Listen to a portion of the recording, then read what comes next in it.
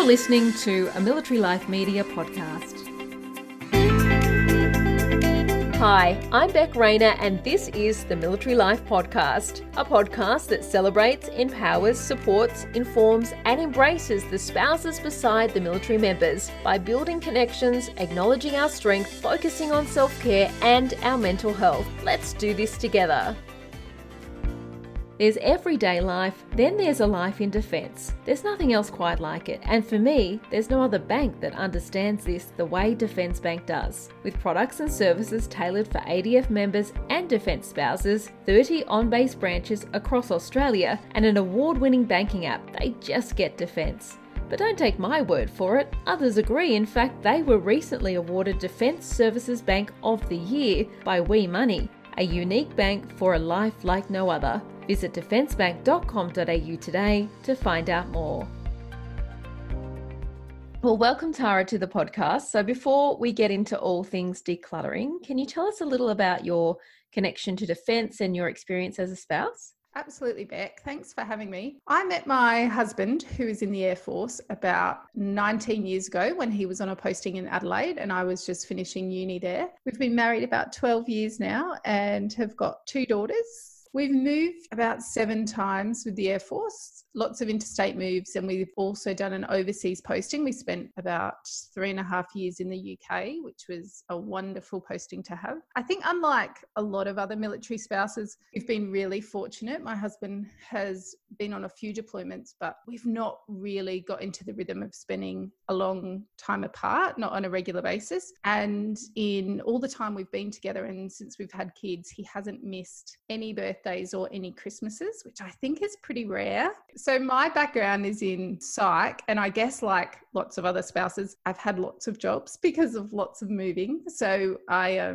worked in the South Australian Police Force early on after I finished uni and while we were both still living in Adelaide. And then as we moved around, I worked in local government and APS and private companies in human resource management and counselling kind of roles. And I didn't work on our posting while we were living overseas, which was very lovely and luxurious. I got to just enjoy and travel, eat a lot of British cheese, which I know you would appreciate, Beck. Oh my gosh, it's living the dream. Yeah. And since we got back from the UK, I continued working in a bit of crisis counselling and then decided to start my own business, which we'll get into, a bit later down the track. And I've tried to military life proof my business to make it be something that's transportable and that will move with me and that I could work virtually as well. So I guess that's a little bit about my history. I feel like, defence life has been my life. I kind of can't remember a time when we didn't feel part of this big family and feel that our life choices were not always our own, that there was always another power that would, have an input into where we were going and what we were doing. But I don't think I'd change anything. We've quite enjoyed it and the opportunities. Yeah. And then obviously it did lead to you starting your own business and the career that you've got now. So can you tell us what you're doing now and what this beautiful business is that you can take wherever you go or get posted? Yeah. So after I was working in crisis counselling, I'd always thought about starting a business on my own, but, wasn't quite sure where to take it. And so I decided to start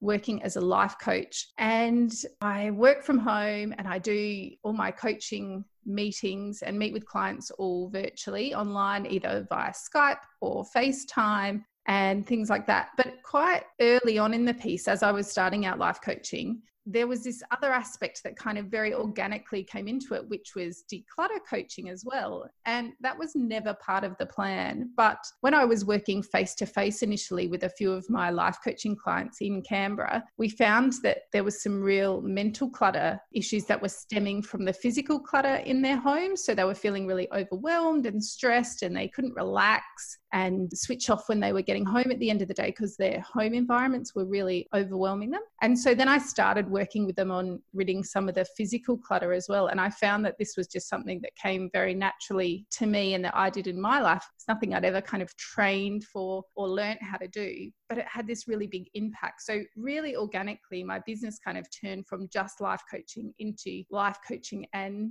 declutter coaching. And it was lovely. It was a lovely kind of transition. And so now I do both. And to start with, I was working mainly just in people's homes with declutter coaching, but because of the military and because of moving around a bit. And a couple of years ago, we moved from Canberra to Adelaide, and I didn't want to lose my clients. I decided to experiment a bit to see if I could keep coaching people on getting rid of clutter in their homes, but do it virtually as well. So it kind of has moved into that phase. So now I do everything online, which has kind of future-proofed my business, which is quite exciting. Which is awesome. And obviously a topic and an area that most, if not all, military spouses would be keen to know more about, or keen to improve in their lives, or don't even know that they need help in that area yet. And maybe that's what's holding them back or weighing them down. And I feel like there might be two types of military spouses: the ones who like to continually declutter on a yearly basis, or even every few months, because they know it means less work when they post out and packing and unpacking at each location, and the ones who just tend to shove it all in boxes and want to deal with it later and maybe not even unpack it for years. Can you talk us through those very different types of people? There's definitely two distinct types, and there's probably more that fall outside of those two groups, but they are generally, when you're looking at military spouses, the boxes or the categories you fall into. The people that like to keep on top of it, some of them are just natural born organizers, and other people have learnt to declutter and keep good control of their possessions. And I think in some ways it's a way to control the uncontrollable, because the military life and the posting cycle is a pretty uncontrollable beast, and we all feel a bit subject to it. So sometimes having your possessions really organized and, makes you feel a bit more lighter, makes you feel more transient, and it makes the whole process of moving over and over again a lot easier. So quite often that first group are usually highly organized people in their life anyway, and they've identified that purging often and keeping things sorted will make their future a whole lot easier. It becomes a bit of a natural rhythm for them. Stuff flows in and out of their homes. The second group are the ones that just cart their excess stuff from place to place. And I think it's really easy to be this type of person in the military, because even though you move often, most of the time you're not physically packing and transporting the stuff yourself. And I think, I could identify with this as well. If you had to outlay the money for the amount of belongings you had, you had to pay people to pack, pay by the cubic meter of the amount of stuff that you've got, and physically wrap, pack, stack all the stuff yourself, I think we would purge more often. I think we'd be a bit more ruthless. But because, that's just part of the package, and we can own as much or as little as we like, even though it can feel like a burden when it's all being moved, it's quite easy to kind of disengage from that and think, well, it doesn't matter how much I've got, because it's not really my problem. People outside of the military, when they move, they have to put a dollar figure on the price of moving all their stuff. So it does make them take a good hard look at how much they have and if it is worth the money to move it. Where I think because we remove that element, sometimes we just don't look at our stuff critically anymore. It just is a given. If you have it, it comes with you. And so it kind of moving doesn't trigger that questioning process like it would with other people in the community. But when you talk to military spouses, it's so common to hear about the boxes that have been moved from location to location and never unpacked. And they have all the different, it's like a little, family history of all the places they've lived in the last 15 years, because the same boxes of textbooks from uni have just got sticker after sticker after sticker from this place to this place, this place to this place. And some of these boxes never get unpacked. And it's quite common to find that with textbooks and course materials. Sentimental clothes as well, like wedding dresses or uniforms that aren't worn. Books generally is a big area, but also some sporting equipment and hobbies. They're those things that people hold on to and won't necessarily get unpacked at the new location. And then it's time to move again. And those things just stay in their packing and go from place to place. I mean, there's nothing wrong with being one or the other. It's not like if you're the first type where you declutter regularly and you stay on top of things and you're organized, or you're the other person where you just like to cart everything around with you and hold on to things. Like, there are bigger reasons behind being one or the other of those types. Like, it's not that, you're just this super organized person and you're the best at everything, or you're this lazy person that just can't be bothered. Like, there are psychological reasons that we end up being one or the other, like organized or sentimental. Can you talk us through the deeper reasons why we would be those types of people? Definitely. And like you said, there's no right or wrong with this. And there's definitely, even within those groups, there are big spectrums of people and where they fall. That first group, the natural born or the learned declutterers, the ones that are highly organized, a lot of them would be that way, whether they moved a lot or they stayed in one place. Military life doesn't necessarily influence the relationship they have with their belongings. But I think that second group, the ones that cart excess stuff from place to place, can be really complex. There's a lot of reasons that people might become cluttered, and military life can exacerbate these tendencies for some people. I mean, there's a lot of people in any community that have excess stuff, but I think military life can really shine a light on that or make it worse for some people. Some people, there's a reluctance to fully set up home because they feel like they're in constant transit. And if you look a little bit deeper, sometimes that comes down to a fear about getting really comfortable or laying down roots in a new location, because that opens us up to such vulnerability, because then at some point you're going to have to move and you'll feel sad and disappointed. So it's almost easier sometimes to not get too invested. And part of that can manifest in not fully unpacking. It's like you don't put your anchor down in any one place for too long, and then it doesn't feel like such a burden to leave. Also, if you're a really nostalgic or sentimental person naturally, there's so many opportunities with military life to collect excess memorabilia, like the functions you go to and the ceremonies and all the different locations you travel to or live, the variety of people you come into contact with and the experience you have. There's so many opportunities. If you're sentimental, there's so many chances to pick up things, and then those things tell the story of your life, so you hold on to them, you want to keep them around you. And in a similar vein, if you're the type of person that really likes to feel settled, you like to nest a bit and you feel more at ease in really familiar surroundings, sometimes it's quite easy to cling to excess belongings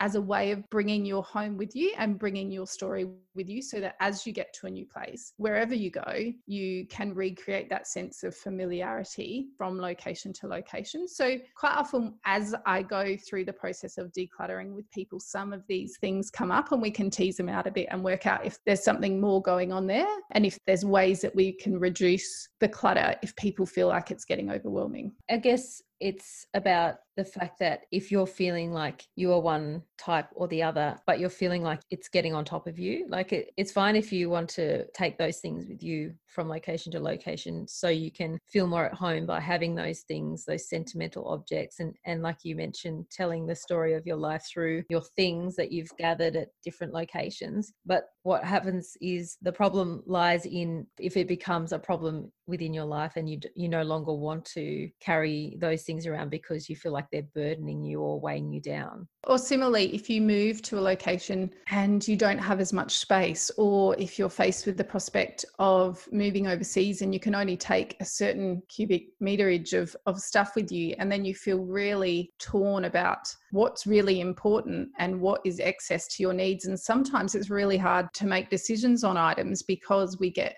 in such a habit of having it all and keeping it all and not parting with things. So if we're wanting to go from being one type to the other, can we do that? Can we go from being someone that cuts stuff around but wants a change and wants to be the more organized, transition to the more minimalist type of lifestyle? Yeah, definitely. I think it's like any new skill. It takes some learning and it takes some practice. It's not something, maybe some people with incredible willpower can just turn it on and, change. But the majority of people need to learn the tools of decluttering. So I think, quite often when I'm working with people, I will try and teach them the questions that they have to ask themselves when you pick things up and you think, okay, what am I doing with this? Having a bit of a script in your head of the questions you need to ask yourself. Do I love this? Do I use this? Do I need this? Would someone else be happier with this object than I am?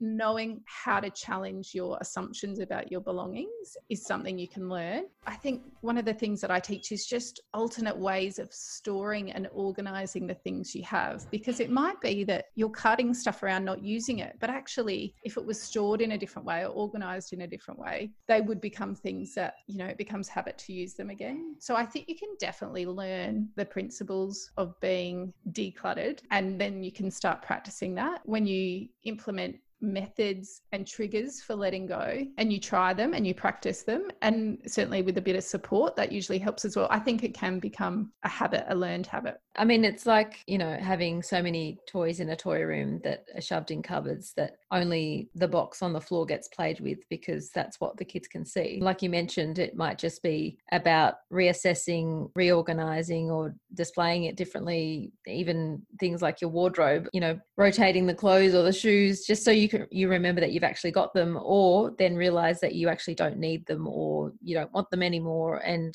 going forward with a plan on how to go forward with getting rid of things or reusing, repurposing, whatever the case may be. Yeah, it's just about learning a new way to look at your things, which so often we just kind of take it for granted. Once we have them and they're put where they're put, we kind of stop thinking about them. So yeah, I think once you get the tools in your head and a few ideas about how to question yourself and how to reorganize things, it can really change the way you interact, kind of the relationship you have with your belongings. Yeah, and I mean, it takes time. Like, we're all so busy on a day-to-day basis that we just don't have the time to sit back and think, okay, well, today I'm going to do that. But it's really actually putting your hand up and going, okay, I really want to sort this side of my life out, because it can also cause mental clutter as well. Absolutely. And I think with physical clutter, our generation, we have to learn how to let go, because, most of us, our parents grew up in a different time. And so often they held on to things for a lot longer than we do now, or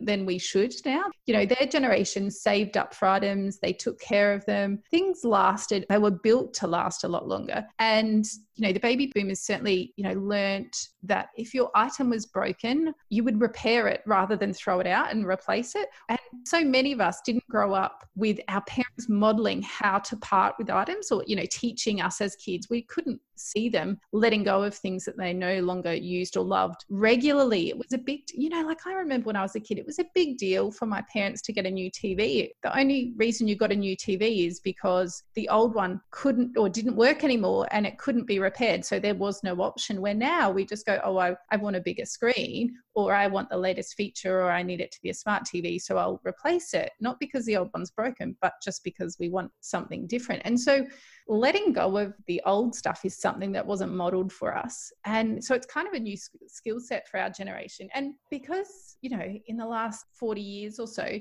the world has become a much smaller place. Now we get clothing and furniture styles and influences from around the globe, and trends change so rapidly. And then social media and things like that expose us to so much more stuff that we want to bring all these new things into our home. We see new styles, we want to change with the seasons or change with the trends, but we haven't learned the skills how to let go of the stuff that we're not using anymore. Even things down to the fact that now we can buy stuff with credit or Afterpay when we want it, rather than having to save up. So sometimes we're a lot less intentional with our purchases because we can buy now and pay later. And I think it's, now is the time to start thinking about, if I keep bringing this stuff in, I've got to figure out a way to start letting it all go. But also we need to stop sometimes and ask ourselves, do I really need this? And start resisting a few temptations and being more intentional with what we bring in, because that's where this physical clutter stuff starts and manifests, because we keep bringing it all in and we're not consciously, we don't have triggers or plans in place to let it all go.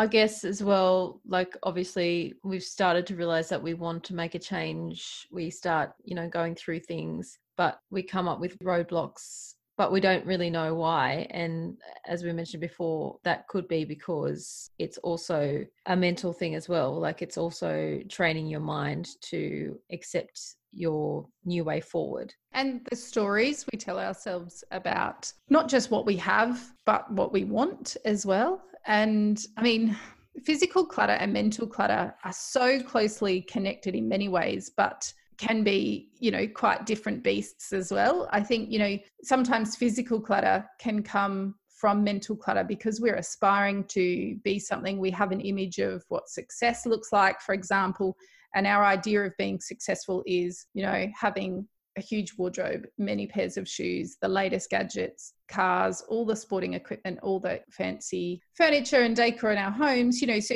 it might be that the stem of the problem is that we have a dysfunctional idea about what success is. And then that turns into buying lots of things to show our success or prove our success to others. And so, you can kind of tease those things apart. But mental clutter itself can be in the form of many, many different things. So it could be, toxic or dysfunctional relationships, schedules that are over busy, or feelings of inadequacy or shame or fear, negative self-talk, all that, mental clutter can be all consuming and can be very varied. Generally, a lot of the people that I work with are women, and the common thread is always that they're feeling overwhelmed. And it might be that they're people pleasers that have been keeping everyone else happy in their lives and putting themselves last, and are starting to feel resentful and unhappy themselves. They might be people that have lost their way a bit and need direction. They might have unrealistic expectations around what success looks like we said, or they're just trying to do it all and feeling like they're coming up short in every aspect of their life. So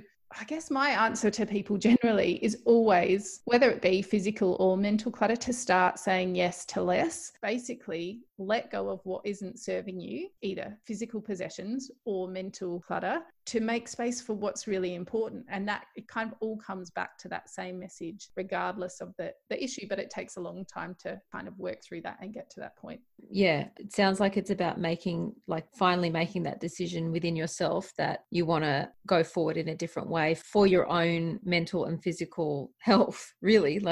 Absolutely. And physical and mental clutter can be such a chicken and an egg scenario, because sometimes you notice the physical clutter first, and that stemming from having mental clutter, or other times people feel mentally exhausted and that there's a whole lot of mental clutter in their head. And some of that is coming from the fact that they can't rest or relax or get any peace at home because there's so much physical clutter in their surroundings. So it's kind of, physical clutter leads to mental clutter, leads to physical clutter, and around it goes. So at some point, it's good to try and step back, have a look, and break that cycle. And some people, certainly some of my clients come to me for physical decluttering only, and then they go on and that's all they need. Others come to me for the life coaching side and just try and get their head sorted, or closer to a place where they want to be, and then the physical decluttering comes naturally to them from that point, and they can manage that. And then some come for both, but it's not always the same path, that's for sure. For sure. And I bet some of them come and think, oh, this is not what I thought I was coming to you for, and we've just uncovered a whole other issue. Yeah, and certainly that happens with the physical decluttering when people, get attached to things, and it's like, well, okay, so talk to me more about that. And then you can unearth all sorts of stories that they've been telling themselves for years, but not really questioning where that came from or why that's the case. So yeah, it's a fascinating and really interesting job. It is. It's not just about getting those hats in the back of the cupboard. It's more that goes into it. Yeah, if people really delve into it, we've all got our own little issues associated with whatever it is that we're holding on to. Yeah, definitely. And the sentimental clutter that's quite an interesting area. That's something that a lot of people can relate to. A lot of people feel quite sentimental and quite nostalgic, and that can bring up all sorts of stuff for people. Is that something are you a sentimental or a nostalgic person, Beck? I think I used to be, but this is a morbid way of looking at it. I tend now, because it did get to a stage where I had stuff, I felt like it was weighing me down. So I got to the stage where I've kind of refined everything over and over, that I don't really have that much sentimental stuff. I do have my wedding dress under the bed, but got to keep that just in case. But I kind of look at it if I was to die tomorrow, would someone else find this sentimental? Would my kids know the story attached to this? Would this be something that would be passed on and have a feeling associated for someone else, or is it just for me? And that's what kind of really helped me to just hold on to the things that I really, really am attached to, as opposed to, the handbag that I took to the first ball that Scott and I ever went to. Who else is going to find an attachment or will know the story to go with that? We've got a photo of it, Yeah. And look, I think that's really important, because if we all lived in these big houses and didn't move for a number of years, if we stayed in the same location, it's probably a lot easier to hold on to sentimental clutter, because those things get tucked under the bed or in the attic, or, you know, pushed to the back of the cupboard, and they can sit there for years and years and not be brought out and not be touched. But when you move frequently, you kind of get your hands and your eyes on these things over and over again. And so, you know, it's perfectly okay and perfectly reasonable to be sentimental and to want to keep things for sentimental reasons. But I think sometimes you have to ask yourself if you are honoring that object or the person that you got that object from by having it stashed away. And I've got an example of this. My mother passed away when I was 22. She was 47 and she had kept her wedding dress. And my dad was like, well, I don't know what to do with this. You know, do I keep carting around your mother's wedding dress? And I said, no, I'll take it. Like, she had held on to it. I'll keep it. If she kept it that long, then of course I'll keep it. But this wedding dress moved with me from place to place to place. And it's not like it was out on display. I packed it in this old vintage suitcase that I found that I thought was appropriate. But I reckon some moves, I wouldn't have even opened the suitcase. It just went from place to place. And then eventually I said to myself, what am I doing? I'm not honoring my mum's legacy. I'm not keeping this wedding dress, is not bringing any value to me. I have photos of my mum in her wedding dress, and her wedding dress wasn't really sentimental to me because I never saw her wear it. I certainly didn't wear it, but it would just kind of had this burden, like she had kept it for so long, it was the right thing to do. So, you know, ask myself the questions, you know, is this giving it the respect it deserves, being kept in a suitcase, just moving from place to place? Would she want to give me the burden of lugging this thing around? Like, I'm already lugging my own wedding dress. Why am I lugging hers? Yeah. And so I looked for a different way to honour my mum's legacy without carting this dress around. So I ended up researching, and there's this wonderful organisation called Angel Gowns Australia, which use the beautiful fabrics and laces from wedding dresses to create gowns for premature babies that are stillborn, and for them to, because obviously, you know, lots of premature babies, you know, can't find teeny tiny little gowns, but for them to be buried in, or for the parents to say their final goodbyes. A beautiful organisation uses up the lace, the trimmings, the tulle, all of that to make these tiny little angel gowns. And I was like, this is what I've been looking for. And so I contacted them. I sent my mum's wedding dress, and I just cut a piece of lace off the sleeve, like a tiny little bit, and I use it as a bookmark. And it's like, I see that every night now when I read my book. And I feel like that's a much better way of honouring her dress and the legacy, rather than carting this thing around with me for 30 years in a suitcase. So or having that weight on your shoulders, like I'm just shoving it from cupboard to cupboard and not doing anything with it. And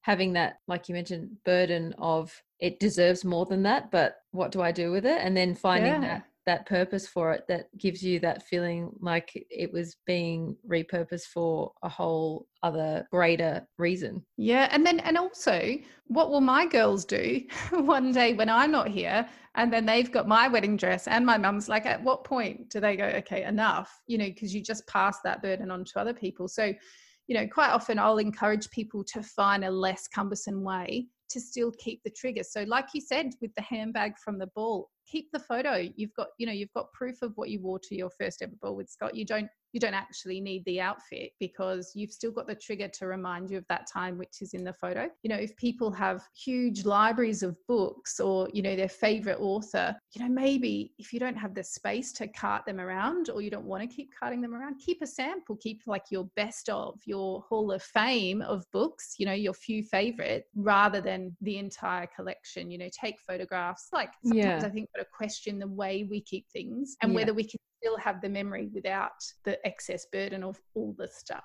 Yeah, without the overwhelming feeling of, I have to get rid of this. At least you get to keep a little bit of it and then actually make use of it in a worthwhile way. If you love part 1 of this episode, pop over and listen to part 2. Tara and I talk about just in case items and how they hold us down. When excess and clutter prevent us from living the way we want to live, Setting aside time to declutter and organize and starting small in order to avoid overwhelm. Taking time to find or create homes for our belongings when we post into a new location and how that can allow us mentally to feel more settled. How deciding to let go of stuff is just the first step in the process, and how having a plan and committing to the whole process is key.